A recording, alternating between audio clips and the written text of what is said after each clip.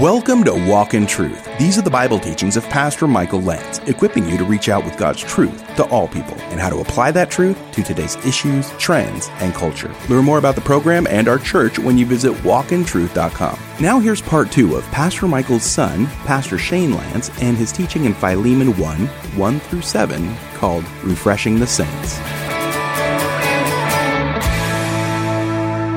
Paul makes it clear in different texts in the New Testament that we don't necessarily have time to get into tonight, that the institution of slavery, in that men are less equal based on race or ethnicity or skin color, those things are not of the Lord. In fact, the Old Testament condemns those things. We'll get into that in a moment. But here's what we know. Paul is saying, look, you guys are brothers in Christ. And so no longer will you see him as a servant. Now, the other thing is that Philemon's reputation is possibly also on the line.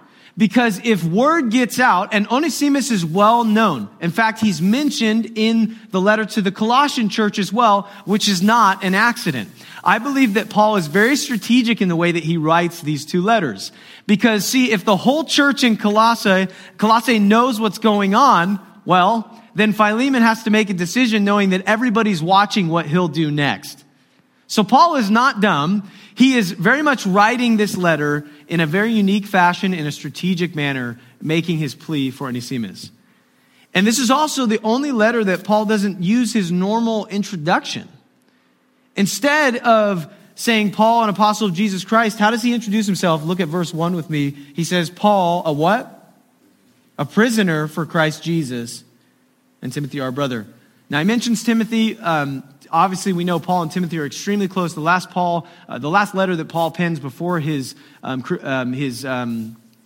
execution, before he's beheaded in Rome, is 2 Timothy. And he talks about how Timothy is also like a son to him, and there's this close-knit bond. But there's really no evidence that Timothy helps write these letters. It may have happened, but we just don't know. But we know this. Paul is making a very clear ask to Philemon. I think there's a beautiful thing about the church as we gather.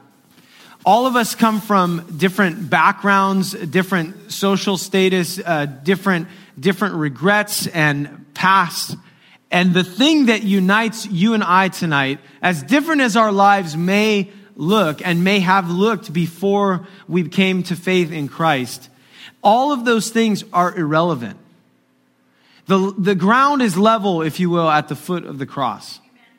And so whether you have lots of money tonight and you're extremely successful in what you do, or you are barely making it by whatever measure you want to measure success, the way that the world measures success, all of those things don't matter. Because the common bond that you and I should have, and I pray do have, is Jesus Christ.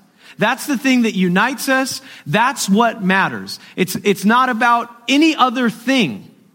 And our culture needs that message right now, don't we? It's not about ethnicity or race or social status or how successful you are or how attractive the world would classify you as. No, the thing that gives you value and where your identity lies, and this is the message that Paul is relaying to his brother in Christ, is you guys have a common bond. It's Jesus. And all the other things that have happened, whatever, and we don't even know if Onesimus shares with Paul exactly what he did. He may have just said, I really messed up, man, and I need your help.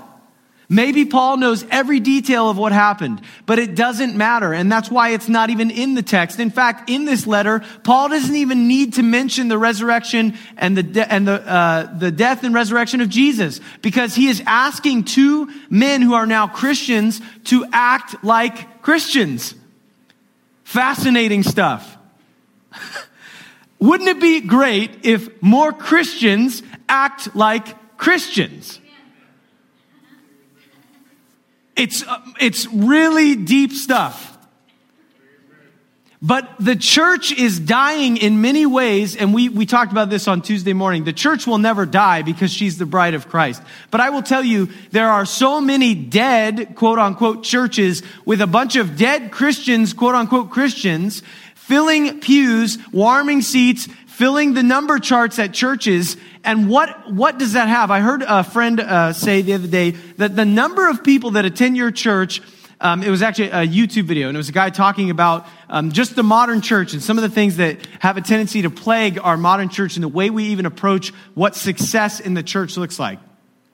And he said the number of people that sit in your services on a Sunday has little to no bearing on how successful your ministry is. And even as we look at the text tonight, Philemon is praised over and over again by the Apostle Paul for refreshing the saints, for the love that he's poured out, for his faithfulness to the gospel.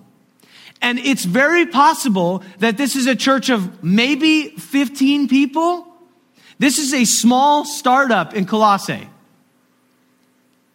And unfortunately for us in our American culture, we have been told bigger is always better. And that is the way that so many of us live our lives, with this consumer mentality that we always need the next thing and that we always need more stuff. I like stuff, but I can't live for stuff. I can't live for success. Those things can't be what I live for. No, success for the church is measured by what we've already addressed tonight, which is that we have a common bond in Jesus Christ. And that the message of the gospel goes out to the saints. And as we see in the text, the saints are refreshed. If you come here and you are just given a motivational talk, and I tell you that you're good and you're good and you're good, it's been said many times that many people sitting in church are told, you're okay and I'm okay, and the only thing they know for sure is that they're not okay. There's something missing in their life. And the praise comes to Philemon from the Apostle Paul himself, because he says, you are refreshing the saints. He says in verse 4, I thank God always when I remember you in my prayers, because I hear of your love and the faith that you have toward the Lord Jesus and for all the saints. We could learn some lessons from how the Apostle Paul measures a godly life and success. The church in Colossae wasn't the best music ministry, putting out 1 or 2 good albums a year. They didn't have the coolest set designs. I do our set designs. I like being creative. I like pouring out my creative abilities in those things. But that's not how we measure our success. I can't tell you how many conversations I've had with people in the church who are going from church to church to church, looking for the thing that fits and works for them best. But what they need, and what they really need, and what they don't realize they need maybe in the depths of their soul, is they need the truth of the gospel. Amen. And that is why the Apostle Paul says that it brings joy to his heart when he prays for the church in Colossae and for men like Philemon, because they are equipping the saints. I suppose that maybe this is just a fundamental issue with the modern Christian church. We have celebrated, maybe to a fault, individuality. Now, the Bible makes it clear that you and I are all created unique. In fact, Paul himself writes in the New Testament that all of us have unique roles, but we're a part of the same body. But Paul's point in writing that is not that when we gather here, we celebrate you and me. Quite frankly, if we were here to celebrate me, I think the turnout would be far worse tonight. Because there's not much to celebrate. Because at the end of the day, you and I are both broken people who need a Savior. And what has happened in the church is that we have praised people and put people on pedestals. And I will tell you, it is one person falling after the next. And Reach Records, which is a popular Christian label, many popular Christian rappers on this label. One of them is Gavi. He is a really well-known DJ. In fact, most of Lecrae and Andy Mineo and Wordsplayed, if you listen to any Christian hip-hop, all of these guys, a lot of their beats are made by Gavi. And the song, he has, a lot of DJs have like their thing, right? And Gavi's thing is like the beginning of every song, it's like, Gavi, get 'em. You know, and then the song starts. It's pretty cool. But Gavi, who's a professing Christian, has just been removed on Monday from Reach Records for sending inappropriate, unsolicited photos to women who are not his wife. And I watch one person after the next who is in, and I told my wife she sent me the article and told me what happened, and we both like his music, and I thought, another person has fallen. And I said to her the other night, I said, I don't understand how these men in such great positions think that they can get away with things like this. And then I take a step back and I realize that every single one of us is tempted in these areas and susceptible to falling. And so each one of us must be on guard. And I often wonder, and I bring that up because I wonder how many Christians who have made it to the top of this world's measure of success are not actually getting equipped. And so sin begins to creep into the back door of their life. I wonder if we would feed our soul more and our flesh less, how much it would impact our church culture. And so fundamentally, the Christian church is not about celebrating individuals. When we gather for the sake of glorifying God and being equipped as saints so that we can go out into a world with the message of hope. And yes, fellowship and the different personalities that God has given each one of us are beautiful things that can be celebrated and are an aspect of what we do, but they cannot be everything. And so the simple gospel does away with all the differences that we bring into this room. And I put in my notes, we gather for Christ, to know Christ, and to be in Christ. That's the purpose. I think that Paul understood this. You'll hear more from Pastor Michael's son, Pastor Shane Lance, in a moment. Thanks for tuning in to Walk in Truth today. Did you know there's more where that came from? Download the Living Truth app to listen to more of Pastor Michael's teachings whenever you want. You can even watch videos. And if you're local to Southern California, you can get updates on church events, new studies, and more.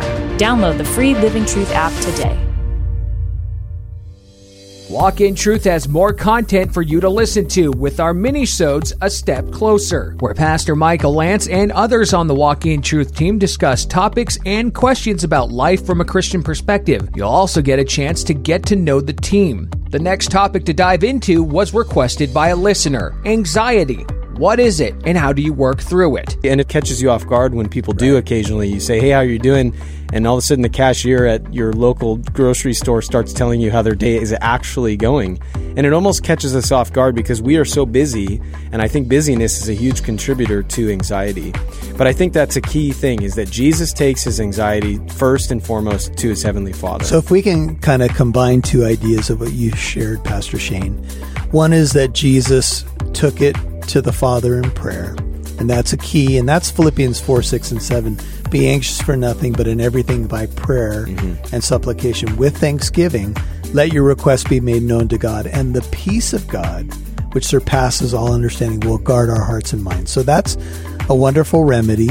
To listen to the Walk in Truth mini-sodes A Step Closer, follow Walk in Truth on your favorite podcast app like Spotify, iHeartRadio, Apple Podcast, and more. Again, follow Walk in Truth on your favorite podcast app.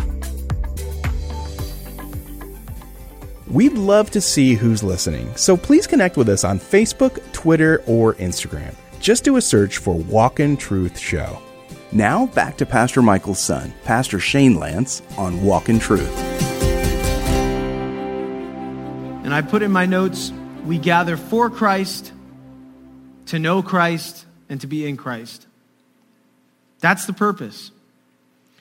I think that Paul understood this.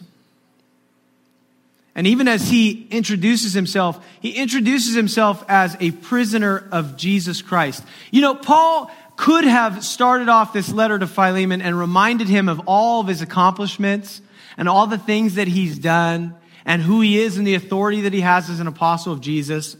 But he doesn't do that. You know why? Because Paul understands humility. The Bible talks about humility a lot, in that it talks about pride a lot. Just a few examples. You don't need to remind people of your accomplishments or how successful you've been. It's not Christ-like. And all of us are tempted to do that because of our own insecurities and the things that we struggle with and our own self-doubt. We love to walk into a room and remind people how good we are. Brian Regan, who's a comedian, he has a sketch called The Me Monster. And he tells the story of being at a dinner party, and there's always that one guy. Yeah, well, I'm over here, and I'm raising the global network, and we're raising $5 million this year. And and he starts losing his mind. And Brian Regan said, I wish I could just have one really big accomplishment that just always tops everybody else. He said, I just wish I could say I walked on the moon. Let the guy go on and on and on about all his accomplishments and everything he's got going on, and just sit there quietly. And then, when he finally is quiet, just say, I walked on the moon. Floor is yours, moonwalker, But Scripture, Brian Regan's great, but he's not, I don't know if it's divine inspiration. But let's look at some Scripture about pride. Proverbs 16:8 says, pride goes before destruction, and a haughty spirit before a fall. How many times have you seen this? These are the most satisfying videos for me on YouTube. Oh, it's like they always call them instant karma. I call them instant Holy Spirit. Wham! Just like conviction. But it's so great when the cocky guy gets humbled in front of everybody. Isn't that just so satisfying? It's probably sinful that I enjoyed maybe too much. But, you just see the guy and he's going, on and on. And a lot of times I used to play a lot more pickup basketball until somebody broke my nose by headbutting me and then didn't apologize. And I decided it probably wasn't for me. But we used to play pickup basketball, and the egos in pickup basketball are something else, man. We are playing at a park. There's 5-year-olds playing soccer right there, man. This is not that serious. The slow pitch softball team for the church that we've had from time to time, we are playing Division III softball in Corona, California. No one cares about this. And the egos that happen on that field are unbelievable. And sometimes, we played a team one time and it was we were giving them a rough time. The score was climbing on our end and not moving on theirs. And their first baseman was just going on and on. And it was, and you always see this, it was everybody else's fault on the team, right? And at one point he literally said loud enough for everybody to hear, I can't win this game alone. And then ball after ball, he's playing first base, tipping off his glove, not making the play. And I was like, yeah, you're darn right you can't win this game alone, buddy. I don't think you can do it with your whole team. But it's so satisfying when you see somebody humbled. It's very humiliating and humbling when it happens to you, though, isn't it? How many times have you started saying something and then immediately are humbled and you just feel so foolish? Galatians 6:3, Paul writing to the church in Galatia says, for if anyone thinks he is something, here's a straightforward note, when he is nothing, he deceives himself. There's another time where in the New Testament it says, brothers, we ought not to think too highly of ourselves. Just Paul is saying in that passage in Galatians, if anyone thinks he is something when he is in fact nothing, he's fooling himself. Pretty straightforward. Another proverb, Proverbs 26:12 says, do you see a man who is wise in his own eyes? There is more hope for a fool than for that man. Are you wise in your own eyes? Do you think you got it all together? Sometimes I really do think I've got it all together. And then the Holy Spirit's like, that's going to be my analogy tonight. Holy Spirit slap. And sometimes we need that. And pride most certainly does come before the fall. In short, do away with pride. It's not pleasing to God. And we could learn a lot of little lessons from the way that Paul even addresses this letter. I also suppose, as I said earlier, it is a strategic introduction because we will soon see Paul ask Philemon to lay aside his rights to carry out due punishment to Onesimus. And so I'm sure there is some forward thinking and inspiration from the Holy Spirit here in the way that this letter opens.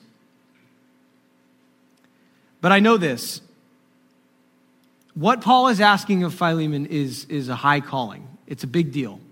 He's not only asking him to forgive, he's asking him to take in Philemon as one of his own, as a family member. And so we know that Paul has a fair amount of authority in this situation, not only being an apostle, but the NLT reads this way, I, Paul, write this with my own hand, I will repay it, and I won't mention that you owe me your very soul. And so there's clear indication that in some way Philemon, like I have said already, has become a Christian because of Paul's work, possibly one of his missionary journeys. There's other people mentioned in this text. It's possible that Apphia is Philemon's wife. We don't know. That's just conjecture. And there's other people mentioned, but like I said, the three main characters are, in fact, Philemon, Onesimus, and Paul. And so let's look at verse 2. Verse 3. He says, grace to you and peace from God our Father and the Lord Jesus Christ. Verse 4, I thank my God always when I remember you in my prayers, because I hear of your love and of the faith that you have towards the Lord Jesus Christ and for all the saints. I thank God when I remember you. The first thing that strikes me is I'm reminded that Paul and so many godly men throughout Scripture are men of prayer. Is prayer a priority in your life? I know that for me, there have been seasons in my life where I feel like I always am faithful to pray to the Lord and spend that time. And then I have seasons like having a new baby where it's just utter chaos. And then you look at her and you guys are all like, oh, what do you mean utter chaos? I'm like, all right, at 2 a.m., you're going to come to my house. You're going to come in my room and you're going to hear sounds that I didn't know babies could make, okay? Like screaming sounds, that high frequencies, that ears are bleeding, windows are splitting. And, you know, there are seasons and maybe we get busy in our life or we become overwhelmed by different circumstances, or maybe we suffer loss. Maybe we go through a difficult season, whatever it may be. And the tendency and the propensity and the temptation is that maybe we move away from the Lord. Maybe we distance ourselves from the Lord. But the exact opposite is encouraged in Scripture and even commanded, that we would make all our prayers and our needs known before the Lord. I asked you, is prayer something that you make a priority in your life? But I think a better question would be, do you understand how necessary prayer is for your life as a Christian? I believe that when you build healthy habits with prayer, it becomes almost like breathing. It's something that you stop thinking about as a task. It's just something that you do naturally. And when you don't do it, it begins to cripple you. If prayer is not like that for you, you know how you can fix that? Start praying. Start praying more. And I think maybe some of us, we think of prayer and we think of, the sweet old lady that has her prayer closet in her home. And you're like, I have 6 kids. I go to work at 6 a.m. I got to pick them up from school. I got to make their lunches, whatever your schedule looks like. And you're like, I don't have time for a prayer closet. My favorite place to pray is in my car. And sometimes driving in Southern California, you better be praying while you're driving your car, or you're going to be a non-Christian on the freeway, okay? But I actually, as much as I have such passion and a love for music, and I do listen to music fairly often in my car, but a lot of times in the morning, I don't, and my wife pointed this out when we started dating. She said, there's a lot of times, because I've had a habit of just using that time to pray. When we first started dating, she pointed out, why do you never turn on music in the car? And I don't never turn it on, but more often than not, I'll end up just driving in silence. And I find that that's a time that can be redeemed for good. Now, it's not to say that if you listen to music while you're driving, you're wasting your time. Unless, of course, the music you're listening to is not honoring to the Lord at all. Then that is another thing. And we can talk about that another time. But I would encourage you to find time in your day and make it a routine and a habit to seek the Lord in prayer. You've been listening to Refreshing the Saints, Part 2 on Walk in Truth. That was Pastor Michael's son, Pastor Shane Lance, and his teaching in Philemon 1:1-7. And if you missed any part of today's program, you can listen to Walk in Truth on our free Living Truth app or wherever you get your podcasts. As you know, we love to connect with our listeners, and that means you. You can email or send Pastor Michael and the rest of us here a letter. We love to get mail, so you can get all that contact information on walkintruth.com. Or if you're ready now, here's the email address. It's contact@walkintruth.com. That's contact@walkintruth.com. And here's our mailing address. P.O. Box 2063, Corona, California, 92878. Again, you can write us at P.O. Box 2063, Corona, California, 92878. And join us tomorrow for part 3 of Pastor Michael's son, Pastor Shane Lance, as he teaches in Philemon 1:1-7, called Refreshing the Saints. I'm Mike Massaro. Thanks for listening to Walk in Truth. Our goal is to equip you to reach out with God's truth to all people.